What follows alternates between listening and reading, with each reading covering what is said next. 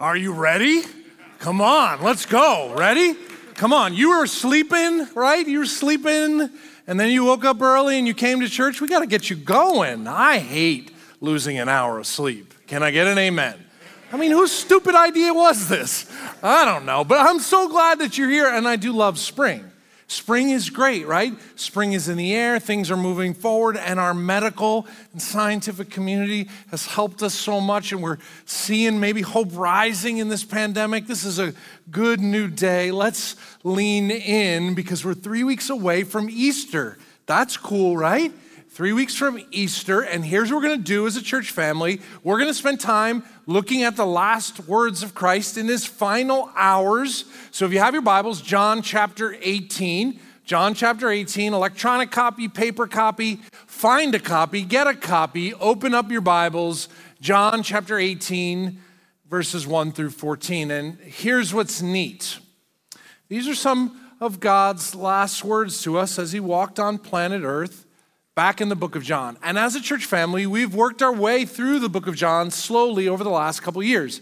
So if you go back in time, we did a sermon series called Follow Me, and a sermon series called Believe Me, and a sermon series called Kingdom Life. And if you want to go back into our sermon archives and watch those sermons, you can kind of get up to speed in the book of John. We find ourselves in John chapter 18, and it's the scene where Jesus is arrested.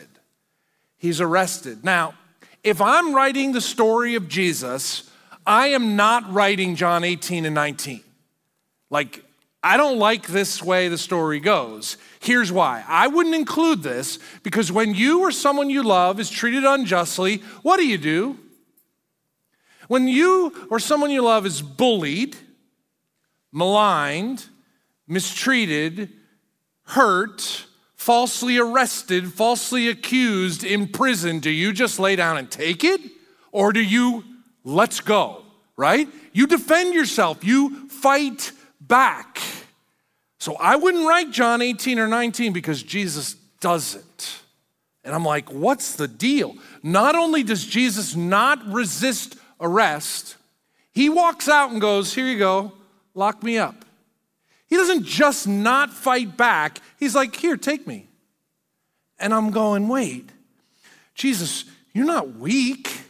You're not crazy. Why would you do this? Paul, in 2 Corinthians chapter 10, says, the weapons we, followers of Christ, use, the weapons we fight with are not the weapons of this world. Yes, there is a way to resist. Yes, there's a way to deal with injustice. There's something about how we do it as followers of Christ that's not the same. And Jesus, in these moments, fights, but he does it in a way that's so very different. It's why as we work through this set of chapters in the Bible, we're calling this fighting words because there's a way Jesus goes on the offense. There's a way he brings about change. There's a way he does good in this world in the face of injustice, but he just doesn't do it the way we would. And as we look at how he does it in his final hours, I think what you find is you just have a moment of worship where you look at how Jesus handles circumstances and what he does and how he's motivated. It makes you go, this is the God I worship. But it also causes you and me to look at our own lives and look at how we respond to things that are happening in our world and maybe analyze how we fight all the craziness that's taking place in our lives. Jesus shows us what that looks like. Would you pray with me? God in heaven, this world is messed up and broken. I'm messed up and broken. And you came to a messed up, broken world, and how you redeemed, how you rescued, how you saved, how you acted is so otherworldly. And you invite us into this kingdom that is not of this world. So help us to see Jesus today, those online, those here on campus. Help our eyes to be open and our ears to be open to see and to hear what is true and right. Help us to worship you and trust you and obey you and follow you. The example you set for us is an example of hope. And you give us the ability to fight, but not to fight like everyone else does. You're calling us to be a holy people, a different kind of people, ones that represent you on planet Earth. So may your kingdom come through us as we fight like Jesus. I pray this through Christ's strong name. Amen. John is the author of this gospel. John is Jesus' closest earthly friend, but his gospel is different. 3 other gospels, Matthew, Mark, Luke, were written before the gospel of John, and those 3 gospels are different. Jesus is John's closest earthly friend, so when John writes about Jesus, he shows us a side of Jesus the other gospel writers don't. These are different. There are differences between John's gospel and the others, but they're not contradictions. They're enhancements that we get to see more up close and personal. Jesus' humanity and his divinity in beautiful ways. John starts the end of Jesus' life in John chapter 12. And you get to John 13 and 14 and 15 and 16 and 17, all an aspect of Jesus' final hours on earth, but John slows down to a crawl because he shows this intimate side of Jesus, this human side that's interacting with the divine side, and he's giving us this inside scoop of who Jesus is and what he's like. So the scene starts in John chapter 18 with the Passover meal. You remember the Last Supper. Jesus meets with his disciples in an upper room. They're following this Jewish festival. They meet together, and that Last Supper starts out. Remember Jesus washing the disciples' feet and telling the disciples that he must die. He looks into Judas's eyes and predicts that Judas is going to betray him. And he says to Judas, what you're about to do it quickly. And Judas scurries off to the plan that he's going to use to get rid of Jesus. And Jesus looks at Peter and says, Peter, you're going to betray me. You're going to deny me 3 times. He predicts it and tells him. He tells his disciples, you should love one another. There's great love in loving one another, and that the world will know you're my followers if you love one another. Jesus tells them all these truths. He says, I'm going to die. He says, don't be troubled that I'm going to die, because I'm going to send you the Holy Spirit who's going to live inside you to comfort and guide you, to take care of you. And he gets to John chapter 17 and he prays this intimate prayer for his disciples. Jesus is spending these final hours with his disciples. It's intimate, it's rich, they're beautiful words, it's close. He prays for them, and then things in John 18 go quickly downhill. John 18, verse 1. When Jesus had finished praying, Jesus left with his disciples and crossed the Kidron Valley. On the other side, there was a garden, and he and his disciples went into it. So they leave the upper room. They're celebrating in Jerusalem. They go outside of the city of Jerusalem, and they cross the Kidron Valley. Now, all of this is taking place during the Passover. It's this festival where thousands of people come and mob the city to celebrate that they were rescued. And a part of their celebration is every family has to sacrifice a lamb. So historians think that 200,000 lambs are sacrificed in that holiday. Imagine the amount of blood in the temple. If you're sacrificing all of these animals, there's blood running, but the city's prepared for this. They actually create a drainage system out of the city so that the blood can flow out and go away into the garbage heap. Jesus celebrates the Last Supper. He leaves the city of Jerusalem and he crosses over the Kidron Valley. He actually has to step over the blood running out of the city, the blood that would represent the religion of humanity trying to appease a holy God. He steps over it and goes to a garden. The garden is known in other places as the Garden of Gethsemane. It's on the side of the Mount of Olives. It's likely a walled-in garden. It might be a vineyard, likely owned by someone who is wealthy, right outside the city gates, a little walled vineyard, a garden, that Jesus is allowed to use to find a place of quiet and retreat. So Jesus frequently goes to this garden, to this walled space in a chaotic world. As he goes up to Jerusalem, he heads into this garden when he needs to get away. He takes his disciples into this garden when he gets away. He goes into this, everybody knows this is where he goes, but it's this quiet, rest, retreat place. Don't miss the symbolism here, what John's trying to convey to us. On the night he was betrayed, the Lamb of God who would die to take away the sins of the world walks out of the city, steps over the ritual sacrifice of blood into the garden, echoing to the Garden of Eden, where all sin and death started. Now the King of Kings and Lord of Lords goes into that garden to fight, to upend death and sin, to reverse the curse. Verse 2, now Judas, who betrayed him, knew the place because Jesus had often met there with his disciples.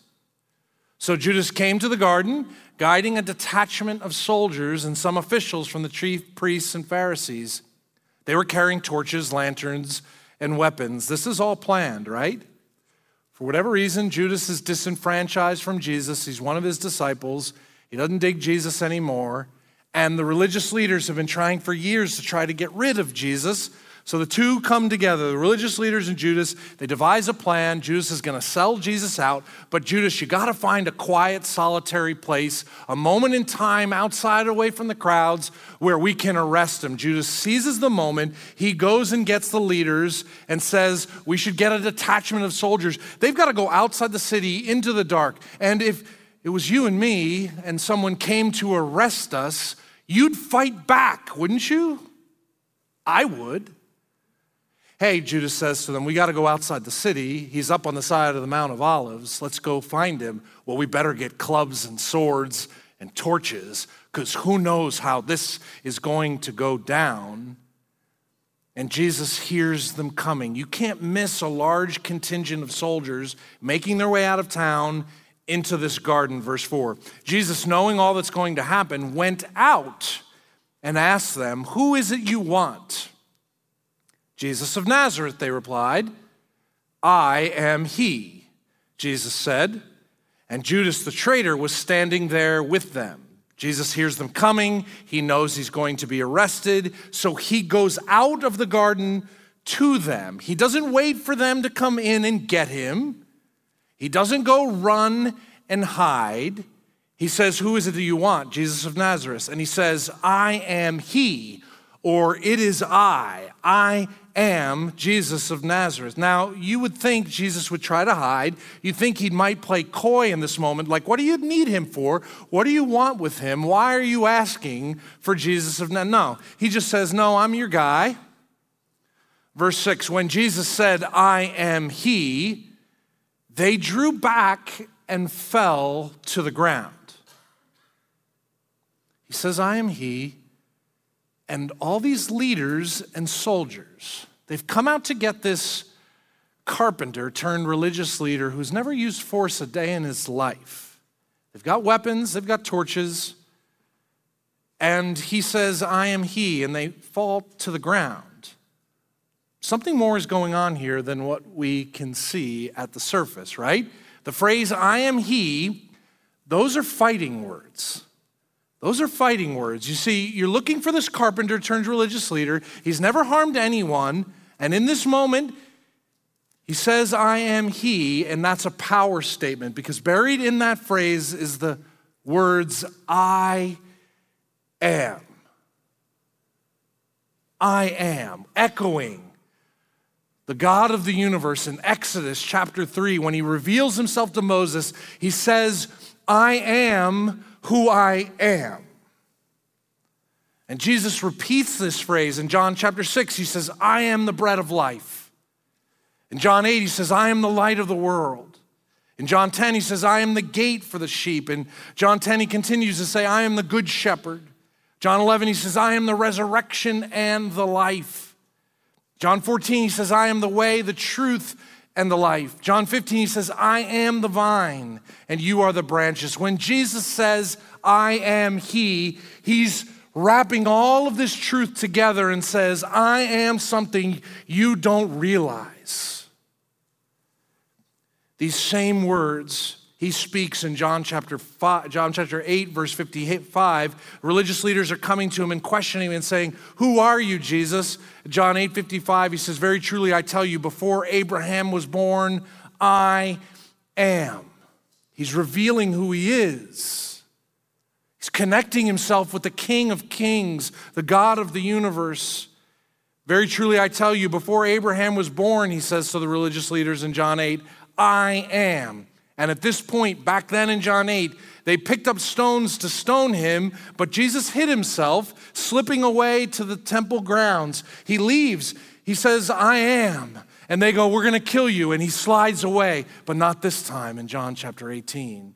He doesn't slide away. He says, who are you looking for? And they go, Jesus of Nazareth. And he says, I am.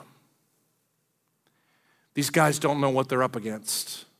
The eternal second person of the Godhead, the Alpha and the Omega, the beginning and the end, the great I am is standing in their presence, and they feel it in their bones, and they just unknowingly, unwillingly fall down because they're in the presence of God Almighty.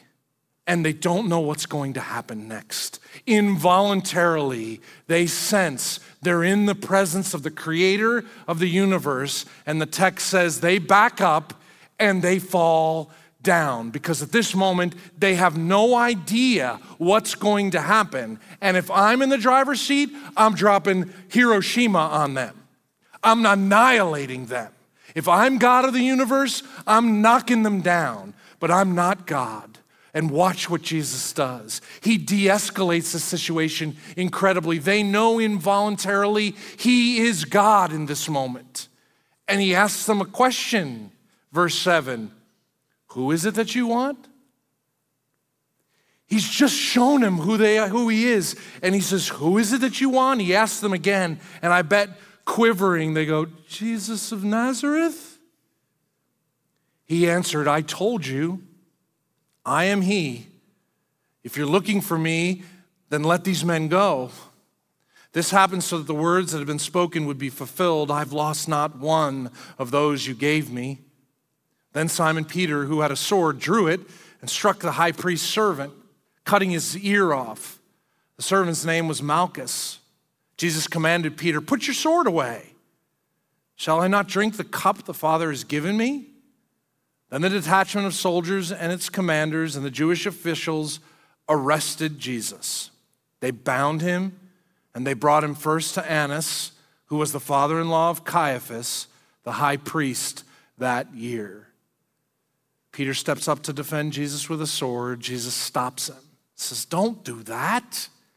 Matthew tells us of this same scene. Jesus says, I could call all the angels of heaven out to stop all of this, but I'm not doing it because Peter and everyone else, I don't fight like everyone does. I don't drop bombs. I don't use swords and clubs. That's not how I roll. He says, I have to drink this cup that God has given me to drink. He's saying, I know my job description. I came to planet Earth to seek and to save what was lost. I lay my life down, Jesus says, only to take it up again. No one takes my life from me. I lay it down and I will take it up again.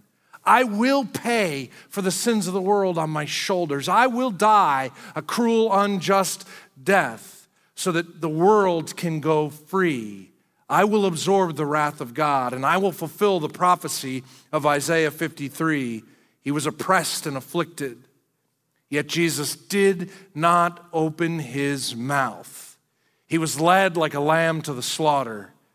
And as a sheep before its shearers, it's silent. So Jesus did not open his mouth. By oppression and judgment, Jesus was taken away. Put your sword down, he says. That's not how I fight. And the great I am is bound by humans and taken away. And you want to scream, Jesus, stop it. This is unjust. This is unfair. This isn't right. You have the power. Do something. Don't let this happen. Instead, with great humility and love, Jesus leaves the Last Supper. He steps over the ritual sacrifice, goes into the garden, comes out fighting with his arms and says, lock me up. I will die. This is his fighting words. I am. And you look at the scene and you go, how could he let this happen? Why does it go this way? For God so loved the world that he gave his only son over to torture so that by believing in him, we would have life. There's only one small reference to Jesus using his power in this entire scene. Did you catch it? Just one tiny reference. Go back to John chapter 7, or John chapter 18, verse 7. He says, again, who is it that you want? Jesus of Nazareth, they said. Jesus answered, I told you that I am he. If you are looking for me, then let these men go. This happened so that the words that had been spoken would be fulfilled. I have lost none of those you gave me. He walks out of the garden and says, if you want me, lock me up, but don't touch them. The only use of power that Jesus demonstrates. Here I am, don't touch my disciples. Leave them alone. Fulfilling the words of John 6, for I have come down from heaven not to do my will, but to do the will of him who sent me. And this is the will of him who sent me. I will lose none of all those you have given me, but raise them up on the last day. For my Father's will is that everyone who looks to the Son and believes in him shall have eternal life, and I will raise them up on the last day. So instead of protecting himself in this moment, he uses his power to protect others. You want to see fighting? You want to know what it looks like to fight? Jesus shows us in this moment, he could have called on angels. He could have stopped this. Instead, he gives himself willingly to protect and shield his disciples, who, by the way, don't deserve to be protected. A handful of them betray him, disown him, and yet the King of Kings goes, take me, leave them alone. And in doing so, he demonstrates to us how to live. So I wonder for you and me today, do you use your power for yourself? Or do you use it for others? You go, I don't have any power. Oh yes, every man, woman, and child created in the image of God is entrusted with power. Power of words, power of influence, power of money, power to speak up or shut up, power to live, power to love. How do you use the power that's been entrusted to you? So many of us, we just go, this is mine. This is my reputation. This is my money. This is my education. This is my influence. This is my job. These are my kids. This is my family. Everything is mine. But the Son of God goes, everything is mine, and I will leverage everything I have for you, for people who don't deserve it. Can you imagine if Jesus treated us like we treat so many people in our lives? If he would go, well, I don't know him, and I don't care about her, and that's not really my problem. What's the big deal? If we would treat others like we're treated. No, Jesus goes, you don't deserve me to die for you. You're someone who will betray me. You'll walk away from me at the easiest opportunity, yet I will shield you from what you deserve. Imagine what our world would be like if we treated other people like Jesus treats us. The helpless, the unborn, the homeless, the broken, the people that are ignored and marginalized, the alien, the foreigner. Every type of person, if we would see them like Jesus sees us, and we would leverage whatever power, whatever influence, whatever opportunity, instead of protecting our own selves, if we leveraged all of that to protect others who were hurting and struggling and in harm's way, that's what it looks like to fight in God's kingdom, to look after other people, protect other people. Yes, as Christ followers, there's a way to fight, but it's not the way most of us naturally do it. It's the type of fight that says, your best interest is more important than mine. And oh, by the way, hear this, the same power that lived inside Jesus lives inside of you. How did Jesus walk out of that garden and say, take me, leave them alone? How did he do it? He did it by the power of the Holy Spirit. And doesn't the Spirit of God live inside you? So the same Spirit that allowed Jesus to say, take me, leave them alone, empowers you and me to say, take me, leave them alone. Let me protect and shelter and care for those who are hurting, those who are struggling, those who are left behind, those others neglect. When people came to arrest Jesus, he gave himself up to protect his disciples, and he's still doing the same thing today for you. In the face of evil and injustice, Jesus is protecting us from ultimate harm. The Bible says that Satan walked into Judas's heart. Evil walked into Judas's heart. Religious leaders, thinking they were defending the truth, unjustly arrest Jesus. In the face of evil and injustice, the great I Am shielded his disciples. He's doing the same thing today.